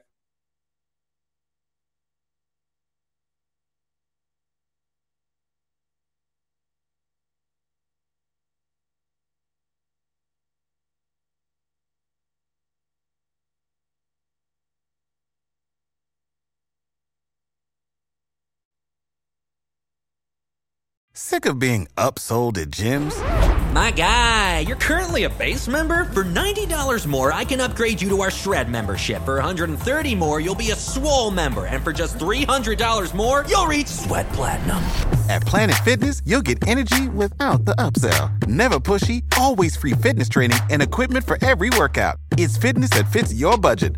Join Planet Fitness for just $1 down and $10 a month. Cancel anytime. Deal ends Friday, May 10th. See Home Club for details.